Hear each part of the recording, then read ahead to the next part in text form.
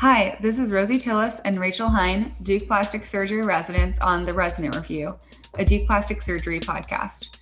This is a lecture series designed to aid in preparation for our yearly in-service examination. Our goal is to take you through high-yield topics along with experts in their respective fields in order to maximize your knowledge and potential scores. Stay tuned after the episode for a brief message about our sponsors. In this episode, we'll be discussing craniofacial topics. This is a part of our Quick Hit series designed to take facts directly from the last 5 to 8 years of the in-service examinations. So in this craniofacial lecture, we're going to talk about craniosynostosis, the syndromes associated with that, and then cleft and the syndromes associated with that. All right. Rachel, your favorite. All right. So just a little bit of anatomy to know. The frontal sinus appears at 6 years of age on x-rays, which we're tested on. For normal suture fusion, the cranial vault, the metopic suture will fuse at 6 to 8 months. The sagittal, 22 years, the coronal, 24 years, the lambdoidal, 26 years, and the squamosal, 35 years. TGF beta plays a role in the fusion of the posterior medial or the posterior frontal sutures and also fibroblast growth factor. And remember that the anterior fontanelle closes at 24 months and the posterior fontanelle closes at 2 months. Sagittal synostosis is otherwise known as scaphocephaly or dolichocephaly. This causes an increased AP diameter, decreased parietal width, and frontal bossing. Surgical treatment includes cranial vault remodeling with barrel staving, and a sagittal strip can correct mild forms. Endoscopic suturectomy and orthotic molding can be performed at 2 to 4 months and a spring at 6 to 9 months. After about 9 months of age, you do have to do a traditional cranial vault remodeling. Metopic synostosis is otherwise known as trigonocephaly, and this is a keel-shaped or triangular deformity. It includes biotemporal narrowing, hypotelorism, and ICP elevation can occur in as up to 10% of patients. This is most commonly associated with abnormalities of the corpus callosum and developmental delay.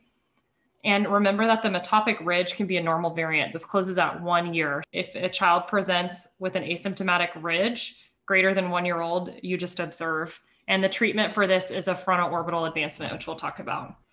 So things that you can see in unilateral coronal synostosis include frontal flattening and contralateral bossing, a recessed supraorbital lateral and inferior rim. Remember, the chin will point on the contralateral side due to an anterior displaced glenoid fossa. You can also see strabismus and paralysis of the superior oblique muscles. The fontanelle will be displaced away from the affected side, and the nasal root will be towards the ipsilateral side or the side of synostosis. There is a harlequin deformity that we can see in this in unilateral synostosis, which includes lack of descent of the greater wing and the sphenoid. Treatment for this includes frontal orbital advancement. In bilateral coronal synostosis, you will see brachycephaly, which is a broad, flat forehead and recession of the supraorbital ridges. They will have a wide cranial base with elevation of the height of the skull, and it'll be short in the AP direction. This is influenced by FGFR2 and 3. Lambdoid synostosis includes ipsilateral occipital flattening and a mastoid bulge. An ipsilateral ear will be positioned posteriorly, so they end up having a trapezoid head shape, as well as a contralateral protuberance of the forehead. Treatment of lambdoid synostosis includes posterior vault expansion and remodeling, and an increase in ICP can occur. And the thing that we are usually questioned about is whether or not this is deformational plagiocephaly. But if you look at these kids with deformational plagiocephaly, they'll have a midline nasal root and an ipsilateral chin deviation. In unilateral findings, they'll have a flattening of the occiput and an anterior displacement of the ipsilateral ear. So they look like their head looks like a parallelogram. This may be caused by torticollis, and the management of torticollis is OT initially. Risk factors for deformational plagiocephaly include prematurity, which is the most common, intrauterine positioning, and congenital muscular torticollis, as well as pleural births and motor delays. Oxycephaly is a pansynostosis, which will present as a pointed head and a forehead retroverted and tilted back. Kleeblatt-Schlottel is a cloverleaf skull. It's secondary to synostosis of all sutures except the squamosal. They have a high ICP, and the skull will have a moth-eaten appearance. So again, reviewing just some of the differences between synostotic forehead plagiocephaly and deformational plagiocephaly. In coronal synostosis, the forehead will be flat on the affected side. The eyebrow will be elevated on the affected side. The ear on the affected side is rotated anterior superiorly. The face is a C-shaped with the nose and chin deviated to the opposite side. The forehead prominence will be on the opposite side, and the ipsilateral cheek will be forward. Distinguishing features for deformational plagiocephaly include the superior orbital rim is lower on the affected side, the eyebrow is down, the ear is rotated posterior inferiorly on the flattened side, the malar eminence is flattened ipsilaterally, the nose and chin are rotated to the affected side, so ipsilateral, and deformity is not as severe as in synostosis. For scalp and calvarial reconstruction, the options include autogenous or split calvarial bone grafting using parietal bone or split rib graft. Alloplastic materials sometimes used include methyl methacrylate, and these are for adults. So remember that methyl methacrylate can have an exothermic reaction and it's cooled with saline. Medpor, hydroxyapatite, calcium phosphate, which requires mixing in water, and PTFE or Gore-Tex, which is biologically inert. Autologous bone is the most appropriate material for inlay cranioplasty for a child. We were tested once on if you accidentally drop the bone flap, you decontaminate it with triple antibiotic solution and consider reusing. Chlorhexidine is the choice for skin grafts or composite grafts that are dropped. So some of the common craniostosis syndromes that we are tested on. The first one is Cruzon syndrome, which is a mutation in FGFR2. These kids have hydrocephalus, ICP elevation, Chiari type 1, bicoronal synostosis, so they typically have brachycephaly, exorbitism, class 3 malocclusion, conductive hearing loss, recession of the frontal bone, hypoplasia of the infraorbital rim, and hypertelorism. They can also have axial skeletal abnormalities with normal hands and feet. So no syndactyly. So Cruzon, they will have bicoronal synostosis, hearing loss, hypertelorism are some of the things that I've seen before. And remember, treatment of increased intracranial pressure and OSA are treated with frontal orbital advancements, so a monoblock osteotomy. Apert syndrome is an FGFR2 mutation. It's autosomal dominant. These kids will have ICP elevation, usually at an onset of 18 months, and may need VP shunts. Apert syndrome kids will have bicoronal synostosis with Turi brachycephaly, exorbitism, midface hypoplasia, class 3 malocclusion, complex syndactyly of hands and feet, hypertelorism, strabismus, palsy of the ocular muscles, slanted palpebral fissures, and a cervical spine bump. So Apert syndrome, FGFR2, bicoronal synostosis with Turi brachycephaly, midface hypoplasia, and then syndactyly. Treatment of Apert syndrome includes a frontal orbital advancement before 1 year, followed by a Lefort 3 with distraction osteogenesis for midface advancement. The complication rate is close to 20% for Lefort 3, including bone loss, pin migration, and loss of fixation or CSF leaks. That's for Lefort 3 distraction osteogenesis. Pfeiffer syndrome is an FGFR1 mutation. These children present with hydrocephalus, Chiari malformations, Turi brachycephaly with bicoronal synostosis, exorbitism, hypoplasia of the midface, class 3 malocclusion, broad thumbs and halluces, mild cutaneous syndactyly, and they may have cleavot shuttle cloverleaf skulls. So Pfeiffer syndrome, FGFR1, Turi brachycephaly with bicoronal synostosis, and they have broad thumbs. That's usually the clue that we get. And they may have respiratory compromise as well. Antley Bixler sometimes has FGFR2 mutations. They have craniosynostosis, choanal atresia, and radial humeral synostosis. Sathry-Shotson syndrome is autosomal dominant twist1 mutation. They have bilateral coronal synostosis. It causes dysregulated bone deposition, a low frontal hairline, ptosis of the eyelids, and a prominent crus helicis, and partial syndactyly. The mental status of these kids is normal. So Sathry-Shotson is autosomal dominant twist1, bilateral coronal synostosis, and low frontal hairline. I've seen that on questions. Monkey syndrome is an FGFR3 autosomal dominant mutation with bicoronal synostosis, thumb-like middle phalanges, and sensory neural hearing loss. Carpenter syndrome is a mutation of RAB23 gene. These patients will have craniosynostosis causing acrocephaly. They'll have partial digital syndactyly and preaxial polysyndactyly of their feet. They'll have congenital cardiac disease, hypogenitalism, obesity, an umbilical hernia, and low set ears. So just to review over the coronasynostosis syndromes, Cruzon, Apert's are both FGFR2. Pfeiffer syndrome is FGFR1. Sathry-Shotson syndrome is twist. And then Monkey and Pfeiffer are FGR as well. All of these syndromes have bicoronal synostoses. So remember, they all have bicoronal synostoses. What differentiates them is Cruzon will typically have normal hands and feet. Apert's will have complex syndactyly of both their hands and feet. Pfeiffer syndrome is that we'll see the broad thumbs. Antley-Bixler has the radiohumeral synostosis. The Sathry-Shotson, remember, they have a low frontal hairline and ptosis of their eyelids. So you'll see that. And then Monkey syndrome, I guess they have thumb-like middle phalanges. Okay, so a discussion of the clefts of the face. I think this usually is easiest if you have a picture in front of you, and can be one of those quick review things right before the in-service. But clefts 0 to 7 occur on the lower half of the face, and 9 to 14 occur on the upper hemisphere. Paramedian clefts, so cleft 0 can have a deficient or excess like bifid nose or frenulum, hypertelorism, and deficiency includes absent premaxilla with secondary palate cleft and absence of the nasal bones. Cleft 14 is a continuation of this. This is caused by contact between the dura and ectoderm through the foramen cecum. Cleft 1 is a form of cleft lip and palate. Cleft 2 will often be seen with hypoplastic ala, and that's rare. Oronasal clefts are 3, 4, and 5. A cleft 3 is more common. This proceeds transverse through the lateral incisor and the canine and extends into the floor of the nose through the nasolacrimal system and the orbital floor.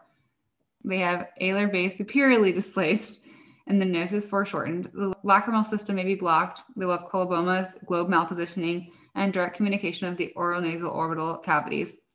They may have a displaced medial canthus, and the inferior medial orbit is absent. So remember that this cleft 3 goes transverse through the lateral incisor and the canine, extends into the floor of the nose, through the nasolacrimal system and the orbital floor, and involves the medial canthus. That's 3. Failed merging of the frontal nasal and maxillary prominences can result in Tessier's 2, 3, or 4. Failed fusion of the maxillary and medial nasal process can result in a cleft lip.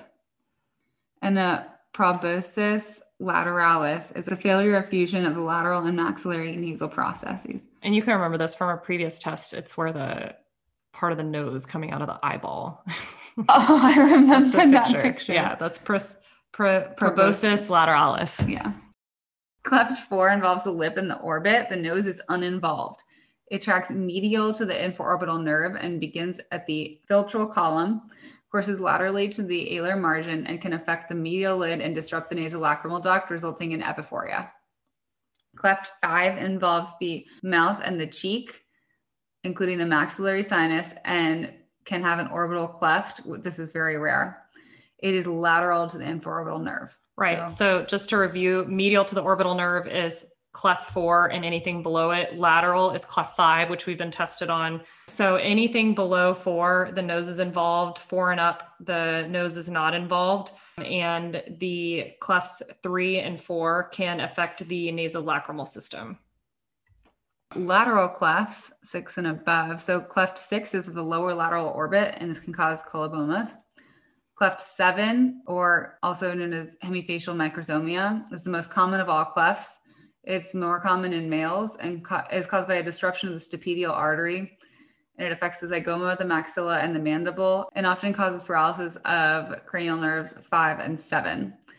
Cleft 7 begins at the oral commissure, often resulting in macrostomia, and extends toward the ear, running through the maxillary second molar. It stops at the masseter, and they can have a skin tag or a microtic ear. Like we discussed, it involves the maxilla, the ramus, the zygomatic body, and the cranial base. These kids will often have an open bite. So cleft 8 always involves the orbit, is very rare. And typically, since cleft 8 is rare, it often presents with other syndromes as well. So you'll see the colobomas and the zygoma hypoplasia. Cleft 9 can cause encephaloceles, is very rare, and involves the lateral third of the lid and brow. It involves cranial nerve 7 to the forehead and upper eyelid, and you can have a hypoplastic sphenoid. It can be an extension of facial cleft 5. So 9 and 5 can go together. Talking about some of the other syndromes, binder syndrome is a localized nasomaxillary hypoplasia. They have a flat nasal bridge, short retracted columella. The columella will be depressed into the floor of the nose, and their anterior nasal spine is absent, which is what you'll most commonly see in the question stem. They have a class 3 malocclusion, and the treatment is a Lefort 1 or 2. Goldenhar syndrome, or oculoauriculovertebral dysplasia. This does not have a genetic transmission. It's thought to be an intrauterine event of occlusion of the stapedial artery and development of a hematoma after that.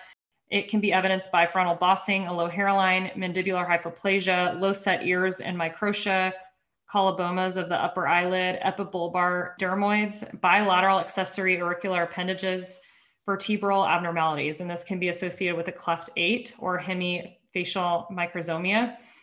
You want to perform a fundoscopic examination and obtain cervical x-rays. That's sometimes questioned. And remember, like I said, hemifacial microsomia falls into the OVA spectrum.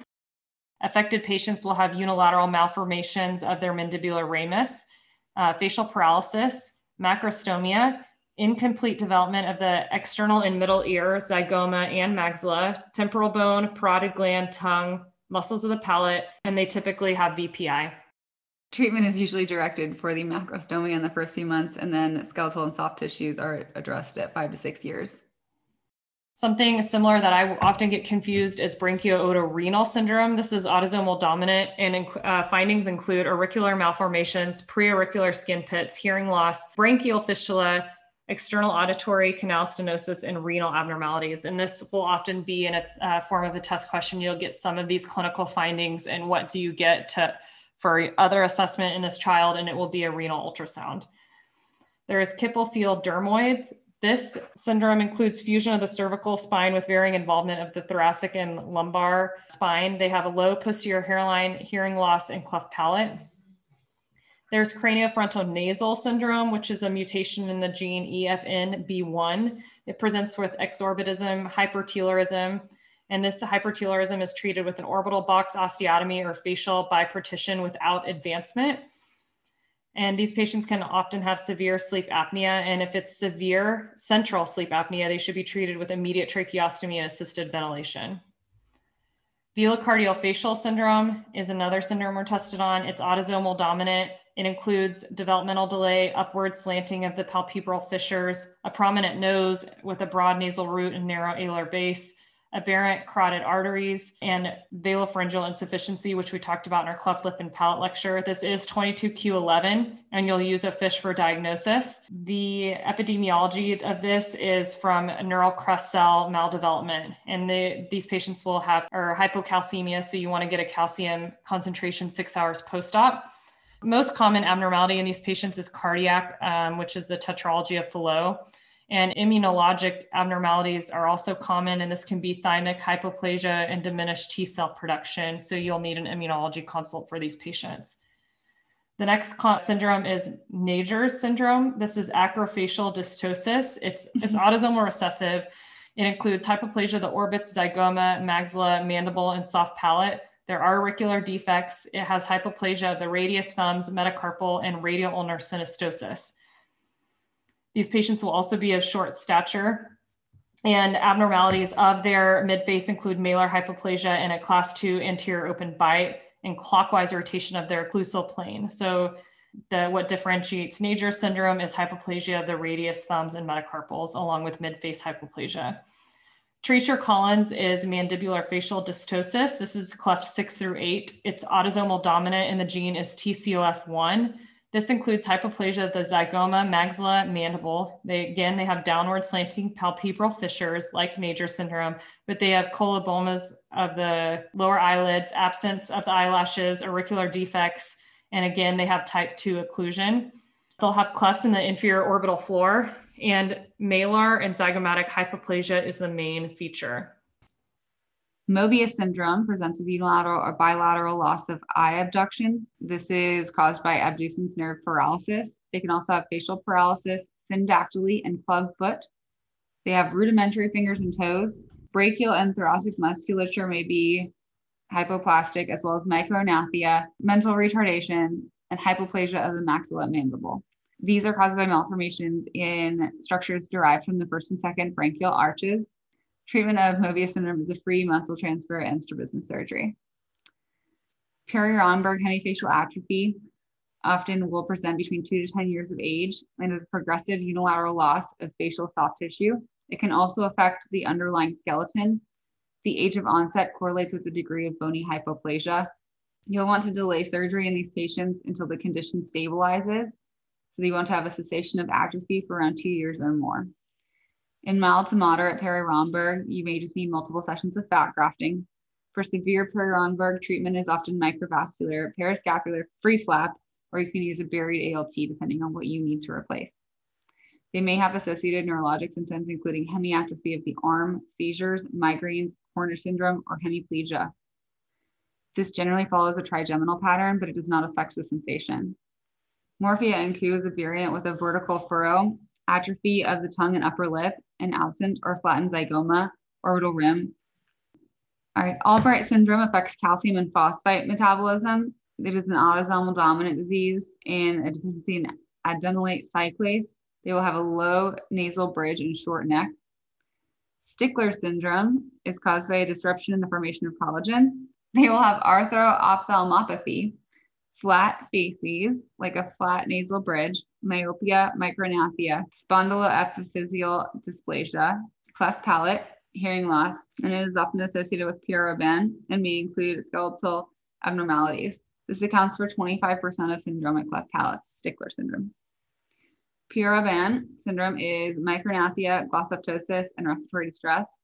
And these kids will often be asked how to handle the respiratory distress. So you'll want to try prone positioning first. If prone positioning does not work, you want to intubate. Methods of addressing respiratory distress in these patients may include tongue lip adhesion if they only have glossoptosis. And if they have mandibular hypoplasia, they may need mandibular distraction. Ectodermal dysplasia is an X-linked recessive disease, and it is characterized by hypoplastic skin and sparse dermal appendages. Orbitofacial dermoid cysts are often found in the brow region or in the orbital region or the nasoglabellar regions. Very commonly we're tested in the lateral brow. The brow and orbit usually do not have an intracranial extension. Nasoglabellar may need further studies to rule out intracranial extension. And typically, if you are worried about intracranial extension, you will see a broad nasal root and increased intercanthal distance. Treatment is transcranial and local excision. Encephaloceles are neural tube defects that result in sac-like protrusions of the meninges, so a meningocele or a meningoencephalocele. These can be seen at various parts of the cranium, including the nasal orbital, frontal nasal, and nasal ethmoidal locations. They are soft, compressible masses that transilluminate and can enlarge when intracranial pressure increases, like if a baby is crying. The most common place for these in the US is in the occipital region. In Asia, the most common is in the frontal ethmoidal region. The next thing we'll talk about is juvenile nasopharyngeal angiofibromas. This presents in adolescent males, and they'll typically have unilateral or bilateral nasal obstruction, frequent epistaxis, or blood-tinged nasal discharge. The next syndrome is Klippel Trenaunay, and this includes a port wine stain, varicose veins, bony and soft tissue hypertrophy of an extremity. McCune-Albright is otherwise known as polyostotic fibrous dysplasia. This involves precocious puberty, café au lait spots, and dysplasia of the skull, long bones, and ribs. It can have a growth hormone excess, and malignant degeneration can be common. And the treatment of surgical function is limited. You can use pimidronate to decrease pain or NSAIDs. Vanderwood, which we already talked about in our cleft lip and palate, is a genetic mutation of IRF6. It is autosomal dominant and it is associated with cleft lip and palate. It has lip pits, hypodontia, synaphia. IRF6 can be associated with non-syndromic orofacial clefting, which can include popliteal pterygium, which we were tested on last year. The next syndrome is FACE, PHACE. This is posterior fossa, hemangioma, arterial defects, cardiac defects, and eye anomalies, and you'll want to get an MRI of the brain. There's also CHARGE, which stands for colobomas of the eye, heart defects, atresia of the nasal choanae, retardation and growth development, GI, ear, and deafness. This is an orofacial cleft and is a gene deletion of CHD7. Remember, it's commonly associated with facial clefts, cleft lip, and palate. The next is VACTERL, VACTERL. This is vertebral, anal, cardiac, tracheous, esophageal malformations, renal, and limb malformations. Neurofibromatosis is the next thing we'll go over. This is can present with greater sphenoid wing aplasia, macrocephaly, scoliosis, tibial bowing, and this can also have brain herniation with pulsatile exophthalmos, vertical dystopia, and large orbital volume. And treatment of this involves bone grafts or titanium mesh to reconstruct the sphenoid wing. The gene mutation is NF1. It is autosomal dominant, and the most common tumors are neurofibromas and optic gliomas. You'll have plexiform neurofibromas in less than 25% of patients and less than 15% chance of these patients in developing a malignant peripheral sheath tumor. Diagnostic criteria includes a family history, 2 or more neurofibromas, freckling in the armpits or groin, leash nodules, and bony dysplasia, like we talked about in the sphenoid wing, or a tumor in the optic nerve and optic glioma. Beckwith-Wiedemann syndrome is a genetic mutation of 11p15. It presents as macrosomia, omphalocele, macroglossia is the keyword here, and auricular abnormalities. Diabetic fetopathy is something that you need to know to differentiate from other syndromes, and this will present as macrosomia, nephromegaly, hepatomegaly, so just big. So next we'll talk about orthognathic surgery. So first we'll define the classes of occlusion. So normal occlusion is when the mesiobuccal cusp of the upper first molar occludes with the buccal groove of the lower first molar. Class 1 malocclusion is the same as normal occlusion, but it has crowding, rotations, and other positional irregularities. Class 2 malocclusion is when the mesiobuccal cusp of the upper first molar occludes anterior to the buccal groove of the lower first molar. So this is also defined as an overbite. Class 3 malocclusion is when the mesiobuccal cusp of the upper first molar occludes posterior to the buccal groove of the lower first molar. So that's an underbite. And then overjet is defined as the horizontal overlap of the maxillary central incisors over the mandibular central incisors. So basically it's how much the upper front teeth protrude forward in relation to the lower teeth, and it's measured horizontally. Overbite is the vertical overlap of the maxillary central incisors over the mandibular central incisors. So it's how much the upper teeth cover the lower teeth in the vertical dimension. Normal overbite is 2 to 3 millimeters, or approximately 20 to 30% of the height of the mandibular incisors. Long face syndrome is a vertical maxillary hyperplasia with class 1 malocclusion, and it'll present with a decreased SNA and SNB. Treatment is a Lefort 1 osteotomy with superior repositioning of the maxilla combined with genioplasty. So basically, you'll see an excessive length of the lower third of the face. They may have lip incompetence, an interlabial gap, and excessive maxillary incisor show. Normal maxillary incisor show is 2 to 3 millimeters. And when you are doing a Lefort osteotomy, the descending palatine artery is the most likely place of injury. Maxillary retrusion is maxillary hypoplasia with shortening and a lower vertical height, as well as class 3 malocclusion. They will have a decreased SNA. Vertical maxillary deficiency presents with angle 2 malocclusion, shortening of the lower third of the face. SNA and SNB are decreased, and you treat this with a Lefort 1. Distraction osteogenesis. So to perform this, you will have to do an osteotomy and then apply the distractors.